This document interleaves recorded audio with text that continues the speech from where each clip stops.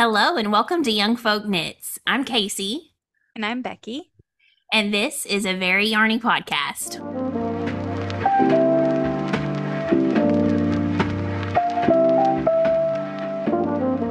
Hello, y'all, and welcome back to the Young Folk Knits podcast. I can't believe another week has rolled on by. How has your week been, Becky? It's been good. We've had such beautiful weather, and so I've been enjoying being outside and just enjoying life because the humidity is down right now. So it's fantastic. How's your week, Casey? Yeah, after the deathly humidity of last week, it has felt like such a relief this week. I loved it. Earlier today, we tilled all around the tomatoes and the cucumbers and got to work in the garden a little bit. So it's been really nice. I finished up a knitting pattern this week. I saw that. I was very excited to get that off the needles, and I really like how it turned out. It's super cute. That was my Bright Here, Bright Now vest, which I tested for Caitlin from the Wanderlust Knitter. And it's so fluffy. It uses Big Birdie from Diamond Lane. And I really liked it. I interspersed bright colors with some more neutral, earthy colors. And I think it was fun. I think I'll actually wear it. So I'm happy with it. You should totally wear it. It's adorable and you look great in it. What have you been knitting on? I haven't really been knitting that much. I've been outside in the garden and then I had to help some family with a yard sale this week. And so I haven't been knitting much. So mostly I am probably maybe like half an inch from binding off my blue sand tank top. And then just a little bit here, a little bit there on the other two tops I've got going. But I really haven't done that much because once I got home, I've just kind of like crashed and kind of like sat in the on the couch and stared at the wall. You had real life responsibilities. Right. Yeah, I find in summer it's hard to spend as much time knitting for me anyway as it is in the winter. It comes a little bit easier. We're outside, we seem to be busier, a lot more going on in the summertime. Mhm. Yeah, I do knit much less in the summer for sure. I am also working on two tests right now. I'm not sure why I do this to myself, but I have two test knits going on.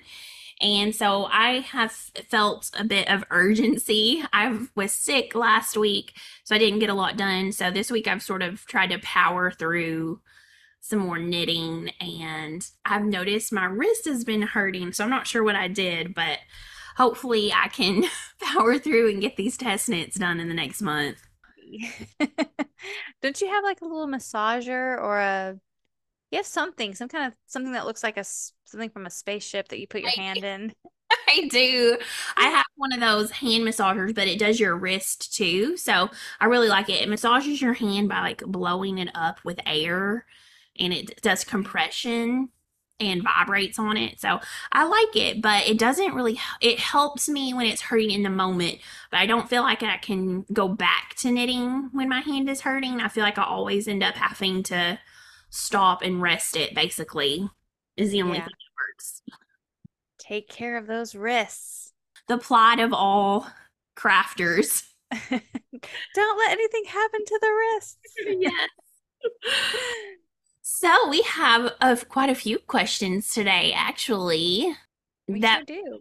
we had about three or four different people actually submit the same question. They really want to know how we met Becky. We were trying to think about that before this, and Casey's like, "What was my life before you?" And I was like, "I don't know. I know I blocked Boring." I blocked it out. I can't remember life before you. Um, but we've come to the conclusion this is how we met. Um, it's not as romantic as like a Hallmark movie, but it is the truth. So my husband knew Casey's father, and he met Casey and said, "Hey, I think you guys would like each other." And so then I looked at her Instagram and I was like, "Yeah, I would like her." And so I started following you, and you started following me back, and then we kind of started messaging each other and texting each other, and then we met The rest is IRL. the rest is history. The rest is history. But we have a lot of mutual friends, that I kind of knew of her, but I never met you until my husband was like, "You guys would be BFFs," and he was right. We were probably in the same place at the same time, saw each other from afar, Yeah, didn't know it yet, but right, yeah, I'm so glad. I had a lot of people talking about how they would like to meet other crafters, and honestly, that was sort of a secondary thing. I feel like we did have a lot of mutual interests, but I think if you only have a craft in common, it doesn't necessarily make for a close friend. right. So I like all of you. I think that's what drew me to you because I saw I'm like, whoa, she knits and she makes stuff, and I was like, I like her. And then the more we started talking, and I was like, we like the same, pretty much everything, you know, some music, but we like the same books and movies, and we're into the same kind of stuff, gardening, knitting, crafting, and we both have children, and my youngest son is the same age as your oldest child, and so they are good buddies, and so it was natural, and it was just like it was meant to be. Like we broaden each other's horizons. I'll Taylor Swift and Miley Cyrus. I'm like, listen to this song, and you roll your eyes. You're like, okay. You send me good stuff. You send me lots of good audiobook recommendations. So yeah, and you know what? We laugh too. What I think is hilarious is the fact that we do have so much in common, but we're also a little bit different because Right. you and my husband are like twin. I mean, you guys have the exact same personality, and me and your husband have a very similar personality. So True. It's it's so funny to me. It's like I'm drawn to that the opposite in other people, I guess. right. And that must be the same thing too, because that's I like so much about you. And like you said, there is so much that's similar to my husband. And yeah, it's just like, oh, another person who I like. That's why your husband was like, "Oh, you'd like her. She's just like me." Right. And that is how we met, folks. That is the history of our friendship. And we Right. we love, but we really do both love knitting and we Yeah. love crafting. And so that is why we decided to do this podcast. We love to talk to each other about it. So how Right. fun is it to just get to chat about it with each other every week for 30 minutes? And we hope y'all enjoy it too. Yes, we hope so. Okay, so do we have another question? Yes, we have a question that comes from the Humble Bumblebee, which is an exceptionally cute name. What are your tips on staying motivated to finish that one never-ending whip? So, first of all, I want to say she is exceptionally cute too. We did a test. We've done, I think, multiple test knits together, but one of them we did was the Crayabea Cargill Junior sweater. Oh, really? I'll have to look up her Instagram. But as far as the question goes, I struggle with that because a lot of times I'll have multiple things going. So I think too, I don't know if you feel the same way, but if I start something, I've got a lot of excitement about it. But as time goes on, I lose I lose a lot of excitement, especially if I put it down or start something else, then my excitement has moved to the new thing. So if I definitely want to finish something, I have found that if I put a progress keeper on where I'm at and tell myself, okay, each day I want to work this much, whether it be an inch or so many rows, being able to visibly see that and measure exactly how much I've worked, that gives me a little bit more motivation to have that visual cue of what I've done or what I need to do. What about you? Yeah, that's a really good idea, the progress keeper. Um, I think that's awesome. Sometimes I'll put a progress keeper on just to say, "Oh yeah, look how much I've done tonight." But I like that motivation factor with the progress keeper. I'll probably do that in the future. I think for me, I don't usually have a ton of whips going. Um, I feel a little, I don't know, I wouldn't say anxious is not the word. I feel a little, Overwhelmed. yeah, that's probably best. I feel more overwhelmed when I have a lot of whips happening. So I try to keep them within a few things, like just maybe like a hat, some socks, and then like a big project or a sweater. Something I can throw in the car or like a something that I can bring that's mindless and then a little more detailed is what I usually do for whips. But to finish one, I don't know. Like I need I've got one on the needles right now. Yes, I'm gonna say the word rift again, but I have the rift tea on my needles right now, and I just need to be motivated. Somebody tell me. You guys give me the motivation tips because I don't have them. Sometimes I think it's hard whenever you lose that initial excitement, and I don't know, you almost have a craving to work on it because you are thinking about it all the time. You're just really into it. But Right. for me, that's always when I cast on in the first little bit. And then Mhm. I do have a short attention span. And if I cast on something else, that is my new excitement. So Yeah. I do think it helps to not have a lot of projects. I mean, I do it and I suffer from it. So I would say, there's nothing wrong with having more than one, but if you want the motivation to finish, I would try not to have a ton. Right. And then maybe I wouldn't say I don't know if rewarding is the right thing to do, but sometimes I will say as soon as I finish this, then I can cast on something else. Like it's like something that I'm interested in. Maybe it's like a new pattern or one that I'm really excited about. Like, well, I won't cast that on until I finish this one. And that kind of does help me get more motivated, especially when it gets into like the boring sections. Mhm. And that's where I'm at on the Rift. It's a really boring section right now.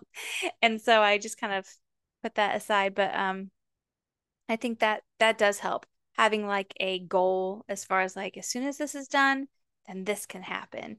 And like kind of reward yourself with that. But Yeah, I like that. A reward cast on. right. So another question we got is from K-Bird Makes, and she asks wooden needles or metal needles. What do you say, Becky? I almost exclusively use metal needles just because I feel like I my gauge is better. I'm a faster knitter on metal needles. I like how my stitches just slide really easily. So that's why I like metal needles. I like the tips of metal needles to get in between the yarn and the other needle, and I don't split things as much with metal needles. But I do like the feel of wooden needles. Like holding a wooden needle in your hand feels good because it's warm. Well, metal needles warm up too, but just the wood needle feels good and they are more aesthetic to me. So they look prettier and you want to sit there with your pretty yarn and your pretty project bag and your pretty needles.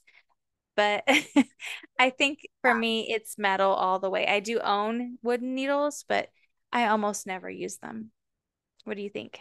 I am with you on the metal needles being my favorite. If I could only have one or the other, I would choose metal needles. And it's what I use 99.9% of the time. I feel like anything else slows me down, and I feel like I can really get going at a good pace with a nice Chalgu Hmm. pointy tip metal needle. I love them, they're my favorite. But I do think there are times when I like a wooden needle. One of them being when if I was working a pattern in Surrey only or mohair, I'm allergic to mohair, but let's just say that sometimes it is nice to use a wooden needle because it sort of keeps your yarn from slipping off, and I feel like it helps with my wrist pain a little bit. And then the other time is if you're having a hard time getting gauge, your gauge is too big, you can just switch to a wooden needle. And I know that that does help. On my test knit I'm working on right now, I cannot get gauge. I absolutely cannot do it. So I'm going to try on my wooden needles. We'll see if that works. I hope it does. I think also wooden needles, and this is just my opinion. I think wooden needles are nice for beginners because they are a little more grippy and you don't lose your stitches that much.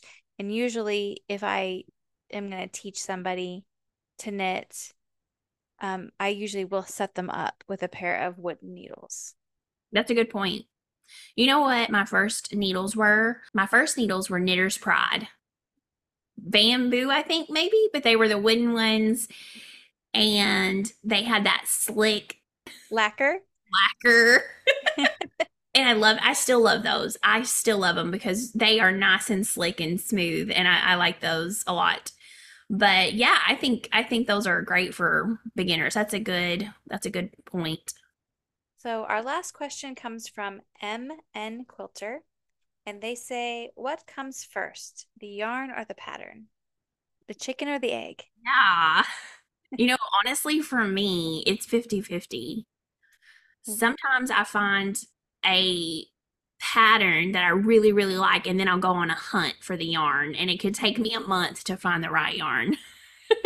But sometimes I'll have found this gorgeous color that I love, and then I'm like, okay, now the search is on for the pattern, and I will go to Ravelry and I will go through and click on my filters and search for a pattern that I think will be exactly what I'm looking for that yarn. So for me, it's definitely 50-50. It depends. What about you? I agree. I agree. Because I will see a pattern and I'll think that's adorable. I need to have that. And then I'll say, okay, it's DK. Let's go look for some DK yarn. And I'll go to my favorite online stores and I'll click on DK and then I'll look down and I'll see what they've got. But then the same thing too. Like I'll be looking around on Instagram and somebody will show some beautiful yarn and I'll go, oh, what's that? And then I'll have to look at that and I'm like, oh, that's a DK and it's gorgeous. I need to make a shawl out of this. And then I'll go look for shawls.